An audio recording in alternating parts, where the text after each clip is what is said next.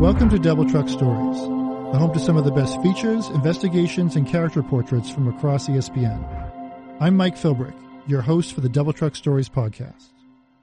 76ers center Joel Embiid knows you are watching The Process, Philadelphia's year-long plan to build and rebuild from rock-bottom lottery disaster to Eastern Conference powerhouse and possible NBA dynasty. He also knows what you thought when he got that $146.5 million extension after only playing 31 games in 3 years. Then, anyone who follows the world of Embiid knows that he took to Twitter, and what he had to say was probably funnier and smarter than anything you could come up with. That's just because that's who he is, the man who drops 46 on the Lakers, but also photoshops his jersey on Rihanna. He's the man who wants you to love him or hate him because it doesn't matter to him which one. Maybe as long as you remember who he is, his work here is done. That's because behind all the confidence of a man who gets compared to Shaq, Hakeem, and Dirk all on the same night is someone who knows how grueling it was to get here and how hard it can be to stay. Through it all, Joel Embiid is a man with patience and trust in himself and the process, and probably in that order.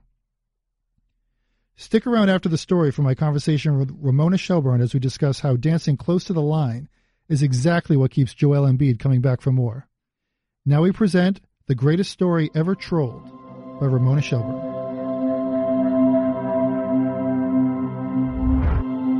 The Greatest Story Ever Trolled. Joel Embiid has turned the Sixers' famed process into performance art, and everyone is feeling merry and bright. For now. By Ramona Shelburne. Joel Embiid has a theory. It's a Game of Thrones theory.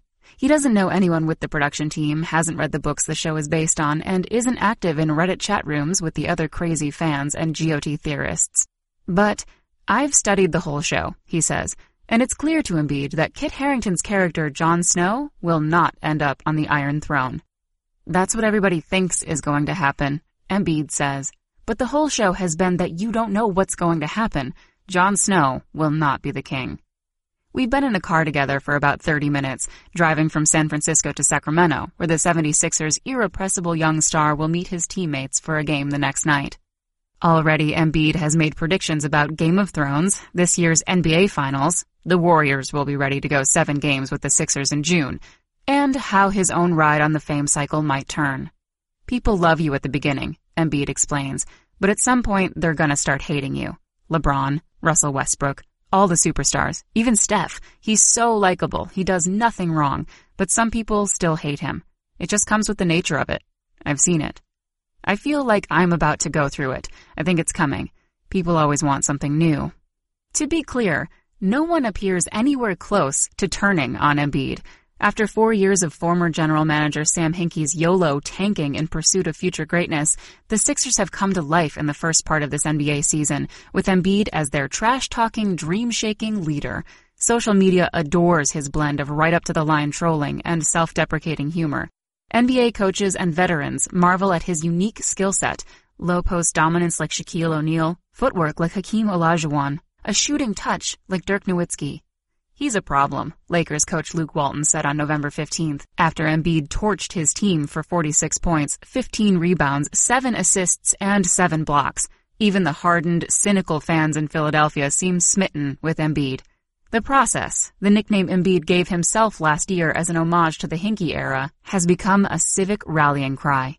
It can be heard at road games in Boston and Washington, D.C., A viral video featured a Lyft driver who shouted it as he followed Embiid on a Rocky Balboa-style run through the streets of Philadelphia one night. Embiid loves it. When Sixers fans chant it as he shoots free throws, he'll wave his arms, imploring them to chant louder. It's like Happy Gilmore out there, former teammate Nick Stauskas says. Most people like the place to be quiet when they're shooting. Joe's like, "Come on, man, make some noise." And if they don't, he's not happy about it. Oh, he eggs the crowd on. Sixers swingman Robert Covington says. He loves it. All in all, it's clear that Philly, not to mention NBA Twitter, is still firmly in the honeymoon phase with its young star. So why does he think the world might be about to turn on him? Is that what he's afraid of? Or what he wants? To understand Embiid, you must first understand the psychology of the troll. As anyone who has ever checked his Twitter mentions knows, there are all sorts of trolls. Mean ones, funny ones, bullies, racists, pranksters. They all have the same goal: to get a reaction. Embiid is a playful troll. "I don't go over the line, but I feel like I'm always right there," he says with a grin. Of course, he is aware it makes people within the organization crazy that their budding superstar keeps giving shout-outs to the deposed general manager who led the franchise to one of the worst stretches in NBA history. That's kind of the point. "I won't mention names, but a lot of people weren't happy with his call-outs," Embiid says. "I don't care. To me it was like, we've gone through so much, and I get that Sam Hinkie wasn't the most loved in Philly, but that was the guy who drafted me. I still like him. He did a lot for me." So he calls himself the process, over and over, mischievously diffusing its bite with humor and hashtags, but still cutting right up close to the quick. "I'm not doing it to hurt anybody's feelings or create a situation," Embiid says. "I just think it's funny." This is the essence of Embiid, always flexing, kidding but not kidding, trolling on social media, trash-talking on the court, playfully tweaking people to see what they'll do about it. But Embiid is pushing himself as much as he's pushing buttons. "I love that stuff. That gets me going," he says. "That makes me want to score and block a shot and dive on the floor. That makes me want to make a great play. I hate it when we go on the road and other teams don't really have fans who cheer. I feel like it makes me sleepy. I want to get into the fans. I want to hear their voices and hear people talking S and hear people get into the game crazy and chanting, 'Ref sucks,' or 'Trust the process,' or 'Joel, you suck.'" So, he likes the pressure it puts on him? I love the pressure. This fall, the Sixers gave Embiid a 5-year, $146.5 million contract extension after seeing him play just 31 games in his first 3 seasons. They saw enough talent, star power, and character to believe he can be the face of their franchise for a long time. But Embiid has felt like the star of this team for far longer than he's been paid like one. Back in May 2015, Embiid spent the better part of a week destroying people in 3-on-3 games at the 76ers practice facility. Young players, veterans, the wayward coach who jumped into one of the games to get a closer look, nobody could stop Embiid, including Nerlens Noel, whom the Sixers had picked 6th overall in 2013 and had high hopes for. "I played against him," Embiid says, "and actually, I killed it." After sitting out his entire rookie season with a foot injury in 2014 and 15, Embiid was finally back on the court, and he looked like some mythological creature sent to destroy opponents and resurrect a basketball franchise. It didn't take long for word to reach Hinkie, who was off scouting in California. Hinkie texted Covington, wanting to make sure this was real and not just sycophants trying to make him feel better about using a lottery pick on an injured big man. "Embiid literally almost ran all our bigs out of the gym," Covington says. "It was the first time I'd seen him, and for him to dominate like that, it was like, well, damn." A few weeks later, Embiid started playing against veterans at pickup games in Los Angeles. "It was a joke how good he was," veteran NBA guard Jamal Crawford says. "I saw then that the league had nothing for him." Less than a week later, an MRI revealed that the bone in Embiid's foot wasn't healing properly. Today, the foot, knee, and back injuries that derailed Embiid's first 3 seasons are as much a part of his story as his incredible journey from Cameroon to NBA stardom. His health is the giant blinking asterisk affixed to every prediction about his destiny and the great expectations for the Sixers' future. He was the first rookie to average at least 28.7 points per 36 minutes played since Wilt Chamberlain. With Embiid and rookie point guard Ben Simmons on the court, the Sixers, through December 6th, had outscored teams by 8.5 points per 100 possessions, a net rating behind only the Warriors and Rockets. Embiid's health hangs over all of these dreams. He and the team are proactive. Embiid has gone to Asbatar, a state-of-the-art sports medicine facility in Qatar, where experts study everything from his sleep patterns to his gait, trying to build his body in the most sustainable way possible. During interviews at his locker, a world-renowned physiotherapist digs into the quadriceps muscle above his knee. He used to love rich, buttery French food, but gave up dairy because it causes too much inflammation. He sits out the second night of back-to-backs on orders from the front office. Embiid stopped trying to fight these modifications a long time ago. His protests about sitting out feel more spiritual than philosophical. "I'm not okay with it," he says, "but it's best for the future. They know that once I'm on the court, if you let me stay on the court, I'm going to lead." Embiid was a teenager in Cameroon when he first saw Kobe Bryant in all his swaggering, gunslinging glory during the 2009 NBA Finals. Embiid didn't speak English and had never played organized basketball, yet he knew he wanted to be like Kobe someday. I just liked his mentality, the way he was playing. He just didn't care, Embiid says. I think I needed to figure out a way to be like that more.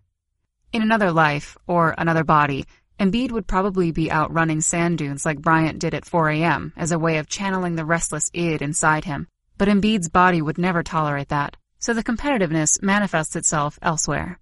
It's why he trash talks and taunts on the court right up to the line where someone might swing at him, why he plays video games deep into the night, even bringing his PlayStation on road trips. I just love winning, he says. When I play, I rarely lose, so it makes me feel good about myself, and I keep winning, winning, winning. I played PlayStation with him once and said I'll never do it again, Sixers guard TJ McConnell says. He talks the most crap ever. I wanted to throw the controller out of his apartment building. Embiid says he's reached out to Bryant on several occasions, drawn to Kobe's supreme confidence. How do you shoot 30-plus times in a game and never feel even the smallest twinge of guilt about it? After 15 to 20 shots, I feel like my teammates might be looking at me, Embiid says. I don't want that to be on me, but I feel like sometimes I need to. Bryant didn't take all those shots because he had no conscience. He took them, Embiid says, because he knew he could make them. He was always working on his shot, so that's why he felt like he could. When everyone else was partying, he was working on his shot. I have to get a little of that. So Embiid doesn't drink alcohol or spend much time at parties. He studies classic NBA games like they're textbooks. He watches his contemporaries, like Karl Anthony Towns, Giannis Antetokounmpo, Kristaps Porzingis, Anthony Davis, and Nikola Jokic, knowing he'll likely do battle with them in the playoffs someday. He studies his own team and thinks there is still room to grow.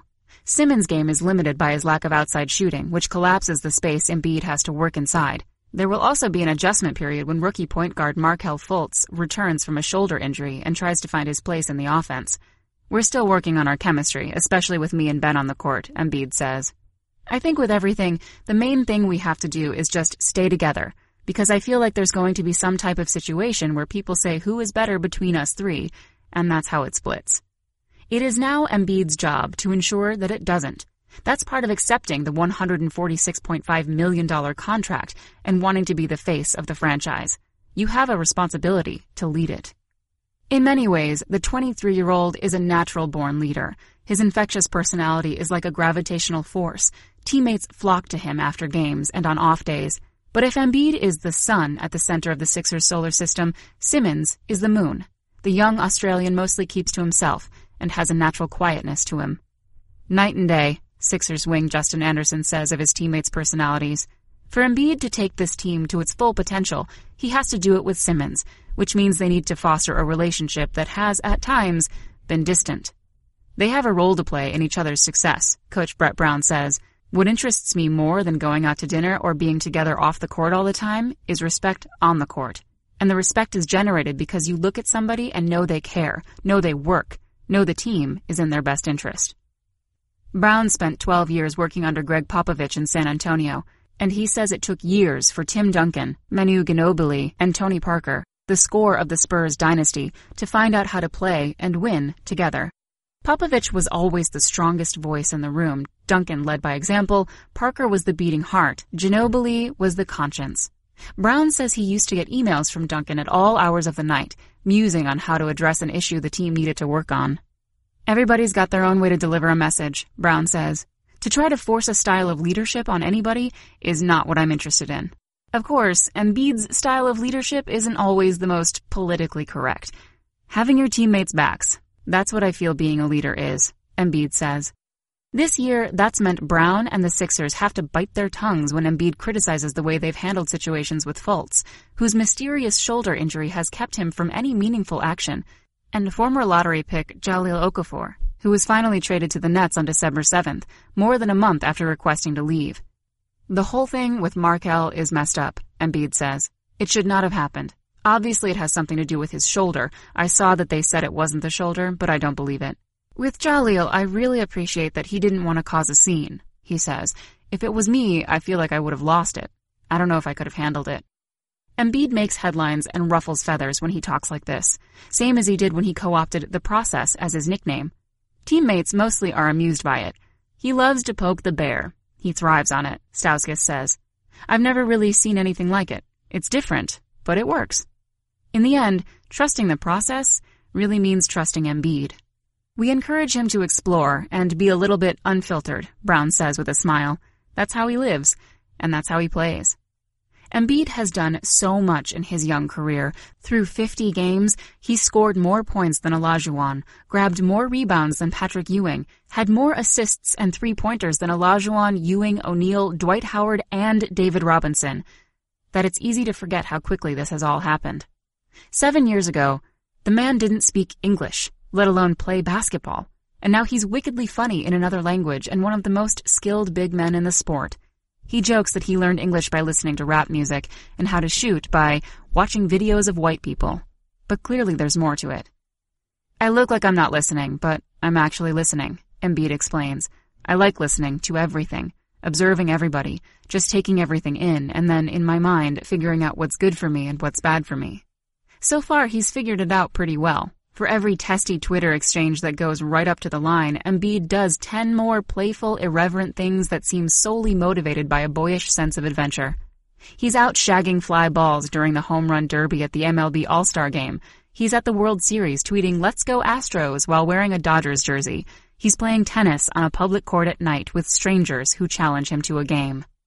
On the one hand, Embiid is an anthropologist, using what is obviously a brilliant mind to study our culture with fresh eyes.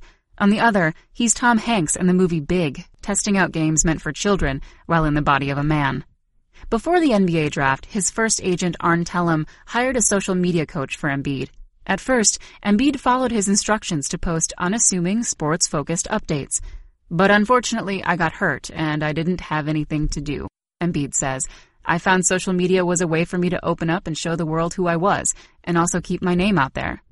Pretty soon, he was asking Rihanna out on a date and recruiting LeBron James via Twitter. On social media, I can hide behind the computer or the iPhone, Embiid says. Internet courage. There's the playful troll again, the kidding, not kidding wink that masks why Embiid likes to play so close to the fire. He doesn't want to get burned. He just needs to feel the heat. All this trolling, this button pushing, it's just a warm-up. His way of summoning the greatness to back it up.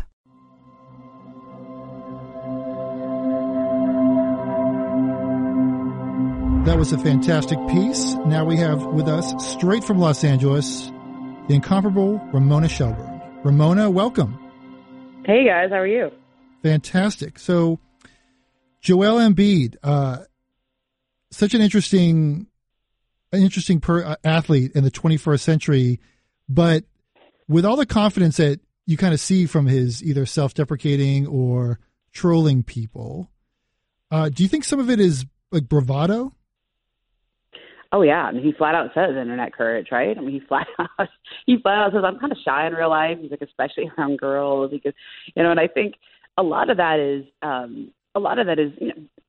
that's his real persona. Is that when you're around him, he's kind of chill. He's not loud. He's not in your face. A lot of trash talkers like Draymond Green is loud. Draymond Green puts it out there every day on the court. He says what he thinks. Like, Joel Embiid comes to life when he's on the court. He comes to life when he's behind a keyboard and on Twitter and Instagram.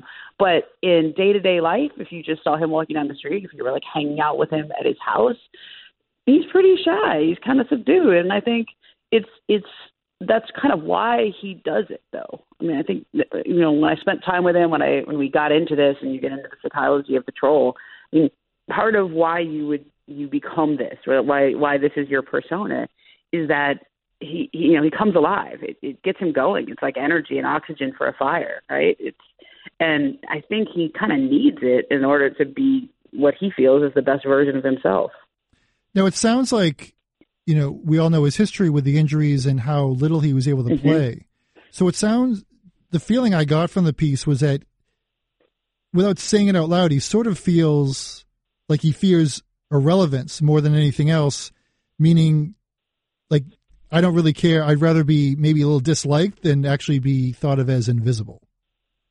Yeah, I mean, when I went into the story, like, you always do things where you read everything and you do a little, pre-research before you go to story. And one of the things that I thought was a really big deal, and it's in the piece, but I didn't dwell on it as much.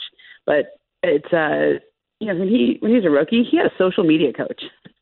Okay? Like his agent, Art Tellem, hired a social media coach, and the guy told, and I remember asking Joel about it, and he said, yeah, he told me basically just, post regular stuff and don't say anything controversial and don't say too much. Don't post too much, And I go, that lasted a long time, huh? He goes, yeah. Well, unfortunately, I got hurt. And social media became like my connection to the world. Like social media became the way I could put myself out there where people would get to know me and I could feel who I was and how I could connect. And, I think because he was hurt, his only way of showing himself and being in the world was through the internet, through Twitter, through Instagram, because he wasn't able to play. He wasn't able to show you what kind of player he was. He wasn't able to be in media interviews. He wasn't able to be around the team. Like it was almost, like a downshift, right? Like this is what he became because he couldn't play. Now, he still had that humor and that sense of connection before he had the social media coach. If you go back to his days at Kansas, he posts some funny things, on Twitter and Instagram and stuff too. So that's always been his instinct. But in terms of asking out Rihanna and trying to recruit LeBron on social media and poking the bear the way he does, like that all came because he was injured. Now you hear about from like on the court or on the field with different sports, you have, right player, wrong system, but how important is it, the atmosphere of being part of the process and Coach Brown, like how important is that to like what is being, not just his dominance on the court, but his successful almost persona that he's almost has like a freedom to do what he wants? Yeah. I mean, he's the guy, right? We always have those questions in sports about whose team is it, is it Kobe's team? Is it Shaq's team? Right? And sometimes those things feel important. In Philly, there's not even a question. They have a lot of talent, but it's Joel Embiid's team. Like he's the guy, and I think he not only likes it, but I think he needs that pressure. I think he likes to embody that. He wants to be the face of all of this. He wants to be the face of the franchise and everything that comes with it. And it is, again, part of the psychology of the troll. Like this is like, you're at your best in a way when the most pressure is on you. Like, I mean, I can relate to it as a writer. I do my best work when the stories really due and I have to really focus in, right? Like, oh my God, it's due in 2 hours. And I just lock in and just crank. And that's when the best stuff usually comes out because you need that deadline pressure. I think you just described every person that ever went to college ever. Right? I mean, like, they always say to writers, like, how long does it take you to write? And I'm like, well, how long do you have? Right? It doesn't, there's no set answer. The answer is whatever the deadline is how long it will take me. Because I don't lock in usually until I need it. Now, that's how I'm wired. I know there's other writers who, I was talking to Lee Jenkins the other day and I just like lost my mind because he's like, oh yeah, I just write, 1,000 words one day, 1,000 words another day, and 1,000 words the third day. I'm like, wait, what? who nice and orderly like that? Like you go to the office and do that? You don't just like stay up all night and cram? It's like there's people. I mean, Tim Kuhn once told me that he writes the lead last. Like he writes the story and then he goes back and writes the lead. And I was like, oh, how does their brain work like that? Yeah, like I couldn't do that. It takes me 3 days to write a lead, and then the rest of the story is like then I'm fine. But everybody is wired differently and everybody works differently. But I think Joel is this kind of guy, like, there's certain players that are like almost obsessively, they're almost OCD, like with their routines and they have to have it a certain way and it's orderly. Joel's not like that. He is the guy that like, if you're not yelling at him, if you're not, cheering for him, if he's not engaged like that, he doesn't really feel alive. Like, and he doesn't really come to life. And I think what I finally realized spending all that time with him, being around, like it's easy to write a story about him dealing with injuries, okay? But I didn't want to write that because I felt like, one, that ground has been covered, and two, that's just sort of that is the obstacle he's had to deal with, but that is not at the core of what he is trying to become. Like that is, I'm a big Joseph Campbell person, right? Mm-hmm. On the hero's journey, right? And yes, you look at there was And I think this story it follows the very classic tale of, if he's sitting in Cameroon in 2009, 2010, watching Kobe Bryant play against the Orlando Magic in the finals, and he sees Kobe take 30 shots and not feel guilty about it one bit, and he sees that mentality of that player who sort of has that supreme confidence in himself that everything he's doing is not only the right thing, but what's best for the team and gives the best, like Kobe really believes it's best for the team when I shoot 35 times sometimes. If that's how the game goes, I'm going to do it. And there's a lot of players who would say, like, I can't just shoot 35 times. My teammates will kill me, right? My teammates will, be looking at me askance, right? And Kobe's mentality was always, I think I'm the best option at all times because I work the hardest and I practice this and I get up at 4 a.m. and I have this sort of unwavering belief in my own exceptionalism. And I think Joel saw that and said, I don't know how to play basketball. I don't even speak English. I don't know how I'm going to be that, but I want to be like that someday. That's the person I need to be. And he decides, I'm going to go to America. I want to play basketball. And his dad, of course, says, I don't want you to play basketball. Stick with soccer or volleyball. It's not so physical. And eventually Joel sort of wears him down and lets him gets himself in Luke Mbamute's game. Who Luke's been incredible for basketball players in Africa, and especially Cameroon. And he gets on the court and, even though he's totally raw and doesn't know what he's doing, you can see this incredible natural ability. And he goes to high school over in the States, doesn't even speak English to the point. I mean, they used to call him the Big Quiet. It's funny, in retrospect. But learns English, learns basketball. He has this incredible aptitude for learning. His Brett Brown and some other folks I talked to for this. He's kind of he sees a play and the next day he can do it. He has that mind for learning. You don't, most players you have to show it to him 7 times. Joel can watch Hakeem Olajuwon do a move, and the next day he can walk out on the court and do it. And that's not something you see every day. So anyway, he, at least in my mind on the hero's journey or whatever this is, if you want to describe it that way, he's been trying to be that guy he saw Kobe be all those years ago. He's been trying to be that guy this whole time. He's still trying to be that guy. All this trolling, all this putting that out there, the trash talk, that's just him needing to feel the fire, needing to feel the heat in order to become that. And yes, he does like to, and as you pointed out, he likes to sort of put the weight of the world on his shoulders. But also part of that is he seems to also want to take the weight of others. And by that, loyalty is a big thing, which is there weren't many people in Philadelphia that had any loyalty to Sam Hinkie after a certain point. But Joel Embiid certainly did. And do you see that now, not just with what we've seen him do for Hinkie, but is Brett Brown his guy too? Are his guys, or does he understand part of the process is also the business? That's right. And I think this is the big question going forward is Joel is incredibly talented. He has whatever you want it to be, whatever you want the franchise player to be. He has all of that. He has the game, the persona, the star power, the character. The question is, can he bring this team to its best level? Can he be the guy to lead it? And we have the Brett Brown comes from the Spurs tree, right? So everything we talk about, and everybody in the NBA talks about this, we're trying to create a culture like the Spurs. Well, if it was that easy, it would have been replicated again. Okay, I think the closest thing we've seen to the Spurs is probably the Warriors, right? And because Steph Curry has that sort of Tim Duncan type leadership ability to sort of lead by example, and he's willing to. He doesn't care whose team it is. Right? Kevin Durant can come join my team. I mean, how many 2-time MVPs allow that? How many 2-time MVPs even entertain that? Right. It definitely helps to have an iconic player.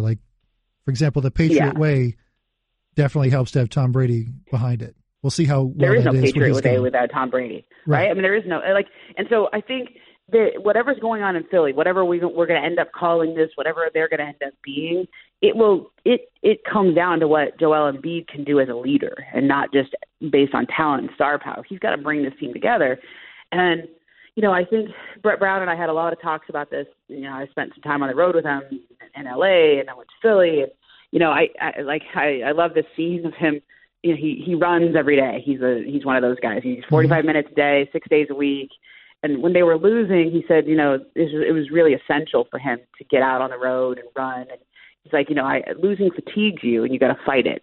And those runs, it used to be, when I go for a run, I put on a podcast or I listen, watch TV on my YouTube videos or something. I have, music. It's sort of an escapist time for me. Sure. For Brett Brown, it's actually it's his time to think. And it's time to, sometimes he'll call people. Sometimes he just alone with his thoughts. He doesn't really listen to music. And I feel like every second of his life, especially on those runs, is thinking about how he grows Joel and Ben and Markel together. How do you bring these guys together? Like Pop did that with Timmy and Manu and Tony, and this is his big challenge with these three. And he and Joel are tight. They've been through all this together, right? Mm-hmm. And I think there's a bond of having gone through this and sort of knowing where they came from and where they've gotten to. Clearly, Joel has a bond with Hinkie. I know they're still in touch. They text each other here and there. And I flat out asked him, I'm like, how did it sit when you started calling yourself The Process, right? I mean, these are people in Philadelphia who are trying to turn the page, right? Like, whatever you want to say about Hinkie, it was the worst 4-year stretch in NBA history, right, for any team, and it was painful to go through. And it's not just that they were losing; there were things that Jerry Colangelo came in there and was sort of tasked with figuring out what to do about it, but. No, they didn't have veteran leadership. They didn't have the sort of emotional support system that young players may need to develop. And there were a lot of holes in this whole idea of the process. I mean, other than just basically, YOLO tanking, right? That was the best way I could find to describe it. It was, what really was the process other than just getting as many assets and young players as you possibly could. At that point, that was the beginning of it, but you needed a whole support system and network around it. There's plenty of debate of whether or not Hinkie was ever going to be capable of doing that. I mean, he was capable of collecting all the assets, but was he going to be able to grow it?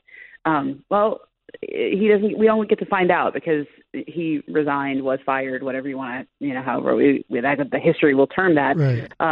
But I think.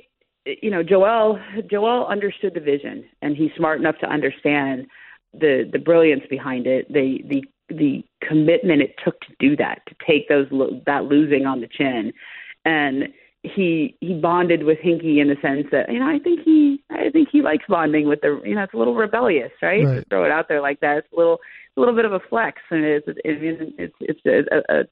in a way it's a troll, right? Yeah, it almost seems like it almost seems like he's taking. Like almost extrapolating like the fundamentals of his social media coach and turning that little almost like grammar school equivalent and making it into a doctorate course of like they can't laugh at you if you laughed at yourself first. That's right. And you go on his social media and it's filled with, the other day he put it, not the other day, but like this summer he put something up there about how he got a haircut and he said, no, I look like I'm 12, or he makes fun of himself all the time. And that's the part you can't teach. Like that's the part that, like all great comics, I was thinking about this and I'm so glad I get to say this on the podcast because it's one of those lines where you have to kill your darlings in the edit process, right? But one of the lines I had, I thought about this a lot when I was thinking about him. I was like, most great comics they operate from this place of insecurity, right? There's this sort of hole in their heart that they sort of joke and they make fun of themselves, and I think with him, I don't think it's insecurity. I think a lot of it is that what he wants to say out loud is that I want to be the face of this and I want to be the best player in the NBA and I want to be Kobe and his humor sort of disguises that. His humor is a way of not saying what could be impolite, what could be sort of, perceived as arrogant by people because he hasn't done enough to back that up. Right? He's played 50 something games in the NBA. Yeah. And he still can't play and he's still not cleared to play back-to-backs. Yeah, and like I think he knows, and I think humor is sort of a way of taking the edge off things, is diffusing it. You make fun of yourself, and so if you can't laugh at yourself, then it's not like you shouldn't joke. And I think I really think his comedy, his humor, his trolling, it's all coming from the same place, is that there's something that you want to say out loud, but for whatever reason, you can't say it straight, so you have to make a joke of it, right? Like, it's the humble brag, it's the whatever you want. Like, that's what it feels like to me, because I'm telling you, this dude wants to be the guy. I know, like you're saying, he wants to be like he's preparing himself for that. And I know you mentioned during the piece about how with Coach Brown and how he talks about issues that he can't fast forward the world. So he talks about what is coming up that I can deal with before it happens. Now, while Joel Embiid can't see the future, and as we've said, he's fueled by walking that line of sort of calling himself out, so he has to live up to it. Like, is he prepared for any outcome? I mean, or is he just prepared for the one that ends with him photoshopping a big process accomplished photo on an aircraft carrier? Yeah, and I think that's the big thing, because like when you're there, you know, he has this infectious magnetic personality, right? So he has, you know, when he walks around Philly, everybody gravitates towards him. Teammates, you know, flock to him because he's fun, and he's, you know, everybody's over at his house playing video games and whatever. You know, he's got his guys. Like, he's really good friends with this guy named Justin Anderson. He's really, you know, he and Markelle Fultz have gotten very close in Markelle's first rookie year. He's close with Robert Covington. But some of that is, you know, he's a fun guy, and they have shared interests. Those are all guys that are not, you know, let's go out and party. They like to stay home and play video games and board games, and they, you know, goof around. That's their thing. But leadership is a lot more than being the funniest guy in the room or having a magnetic personality, right? Leadership is bringing people together who may not necessarily flock to you. But also, right? Finding a way to, No, but I'm saying, but also, I guess the big elephant in the room is like, what happens if he gets hurt again? Like, can he still? I know his dominance wouldn't be on the court, but what can he still bring? What he needs to bring to the table to keep them relevant? And himself. Yeah, that's right. I mean, you see it when I went to one of the games where he didn't play. It was in Utah, and it's just like not the same team. They don't have any life, right? I mean, Ben Simmons is an incredible player. Like, he's, I mean, you know, there's the LeBron comparison. I do agree with that LeBron comparison in terms of their game, like 6'9" guy who can drive to the hoop and get a shot anytime he wants, really smooth. But, you know, I also have a tremendous amount of respect for LeBron. And so comparing a rookie to him, and especially a rookie who will probably switch from shooting left-handed to right-handed this offseason, right? Like, he still doesn't know what hand to shoot with. Like, he's so far away from being the complete player that he will one day be. Right. It's not fair to him or LeBron to even put them in the same sentence yet. And yet I see the comparison if he can become that. Okay. Right. So, you know, look, as great as Ben Simmons is, this is Joel Embiid's team. And I think Ben would even agree with that. It's almost better off for Ben Simmons for it to be that way. Cause then while Joel probably wants the pressure, maybe, you know, it's probably best if Ben doesn't have it. No, it's not Ben's personality at all. I mean, Ben's a quiet guy. He's to himself. He's not, you know, he's kind of headphones on, keeps to himself, goes home and hangs out with his family, and he's got a lot of pets. You know, we've read stories like he's not that kind of a guy, which is probably good to have one alpha and one, you know, let's say, is it alpha omega? I don't know. Is it yin yang or whatever you want, whatever metaphor you want to say, sun and moon? Right. I think is the to have different energies. But we also don't know how Markelle Fultz is going to fit in here. He's also a point guard, number 1 overall draft pick, and how is his game going to fit with Ben? He plays the same position. Like, we don't know how any of this is going to work out. But I'll tell you this: they're not the same team when Joel Embiid is not playing. When he's not out there, it's like they're fine. They're a good team. Ben Simmons can be a good player for them, but they're not the team that you look at and say, "Oh, that team can win a championship." They need all 3 of them. Well, they at least need 2 of them. Right. And they need them all, but they none of this exists without Joel Embiid being the player that he already is, and then seems destined to become.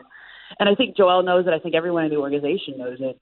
The question is, can he become a leader? Can he evolve his game? Can he evolve his leadership abilities to beyond being the guy that everyone gravitates towards? Can he? You know, that's not just leadership. That's being popular. Right. And you know, I think, you know, Brett Brown sees that. Joel sees that. Veterans like J.J. Redick will see that. Like, we talk about, I mean, this is still a really young team. Yes, exactly. And, you know, there's plenty of guys who have plenty of teams with possibilities, plenty of teams with potential. Not all of them win. Exactly. That's exactly my next question was going to be, is we talk about trust the process. Where are we in the process? Like how much more patience can you have in the process? Because there gets to a point where, like, let's say JJ Redick does fit in really well, but how long is JJ Redick around before Markelle comes back healthy, before Ben develops his game, before the grinds of a lengthy playoff run are not a big deal for Joel Embiid because of all his health concerns, like as you mentioned in the piece about how he goes all the way to Qatar to have his body reviewed and looked at. I mean, there's, just like you said, there have been teams for years where they've tried to team either superstars or young players and it just doesn't happen. It shows actually how difficult it is to put everything together. But where do you see him in the process right now, they so to speak? They all believe that they're going to make the playoffs this year. Okay. Mm-hmm. Brett Brown put that out there in the beginning. It was something that some people were like, whoa, that's a little soon. And Brett was like, no, we have the guys. We should make the playoffs. We should put that out there. And it wasn't just Brett saying that. Like, I really think the guys on the team would have been upset with him if he didn't, because they believe that. So I think this is the year that they got to make the play. This is what that needs to happen this year. And that's a big jump, right? Because they've been, sort of one of the bottom 5 teams in the league for this whole experiment. Right. And that's been a long time. Yeah, and that's a huge visual for us to sit there while we're waiting for a break in May and we watch the NBA draft lottery to not see the 76ers up there. Yeah. I mean, it's huge. And I really believe that's a goal they need to hit this year. And I've seen enough of them. Like when you see them and they're great, you're like, oh, they should absolutely make playoffs. They could win in the playoffs. I don't know if they can win a title this year, but I think they could win a playoff series this year. I think they're good enough, depending on what the matchup is. But that's goal one. And then you find out what you have when you get to the playoffs, right? Like they're very revealing. I always say this on when you talk about radio hosts or people, you can't hide. Like whoever you are is really going to come out. If you do a 3-hour show and you talk, like whatever you are, whatever you think, your real personality is coming. It reveals, right? And I feel the same way about the playoffs. Like it's in a 7-game series, like who you are as a team, as players, as individuals. It is revealed. It's sort of, and we don't really know what the Sixers are. They don't know what they are until they get to that stage. And I think that's the next level of evolution. And, Brett Brown had this great quote, another one that I guess didn't make the piece, but, because we had a long extended discussion about it. He goes, I know what it takes to play into June. It's really, really hard. And then, later we talked and he goes, God, I realize it's a whole other season. The playoffs are another season. Yep. They're a whole nother experiment. And NBA history is littered with teams that had tons of talent but never did anything in the playoffs. Let's go back to, we talk about the process like it was some big grand experiment and somebody put a name on it. There's a lot of debate about who really named it that, but it was all in hinky speak, and then somebody coined the term, and I think Pablo Torre wrote a story where Tony Roten called it the process, and then everybody picked up on it and started putting it on T-shirts, and now Joel Embiid is like the celebrity endorser, right? Right. But you can call it that, but like there's been plenty of teams throughout NBA history who've done something like that. I mean, I grew up in LA. But what did the Clippers do for decades? They were tanking for decades, and they got plenty of young players, top 5 picks, year in and year out. It didn't turn into anything. No. I mean, there's great players that came through those. Right now, the Hawks are doing that. Right now, I mean, there's the Bulls are doing that. Like, it doesn't mean you're going to win. Is that everybody looked at Oklahoma City and said, okay, I want to do that. We want to draft 3 players, and then we have to go, and then they're all going to grow together, and we'll be in the finals in 5 years. But yeah, great. Let's see. I mean, it kind of depends on which 3 players. I mean, to me, what the process is it was tanking for long enough and with such determination that you could make mistakes, right? Like, Jahlil Okafor hasn't played. Nerlens Noel, Michael Carter-Williams. These were all guys that were lottery picks, right? They haven't turned into anything. The 2 guys they hit on so far have been Embiid and Simmons, but maybe the best beneficiaries of the process were guys like Covington and T.J. McConnell, who only got chances to play because the Sixers were so committed to tanking they wouldn't sign veterans for those roles. I mean, I don't know what was what the history of the process will be. I'm sure we'll be writing about it for years to come, especially since Joel has nicknamed himself the process, right? But and I think the Sixers are going to be. I think they're going to be good. I think they're going to be in the conversation of like the next great team for a while. But yeah, for a while. But the question, I have no idea how it's going to go when they get to the playoffs, and I don't think they do either. And the big question above it all is, there's one thing about chemistry. Maybe you got the right coach, the right players, the right leadership to bring it in, but you can't teach height and you can't prevent health. So that's right. And then you have with Markel and Ben, and even going back to Nerlens Noel and Joel, it just seems like there's that little black rain cloud hovering over like the dais wherever the Sixers introduce rookies. I mean, that's right. I think in the piece, it's like the giant blinking asterisk, right? In every conversation, it's like, yes. And yet you can't live in fear. You can't walk around like that. And Joel, if anything, goes the opposite way. He runs through that wall. He's like, I'm not going to walk around like I'm made of glass. Mm-hmm.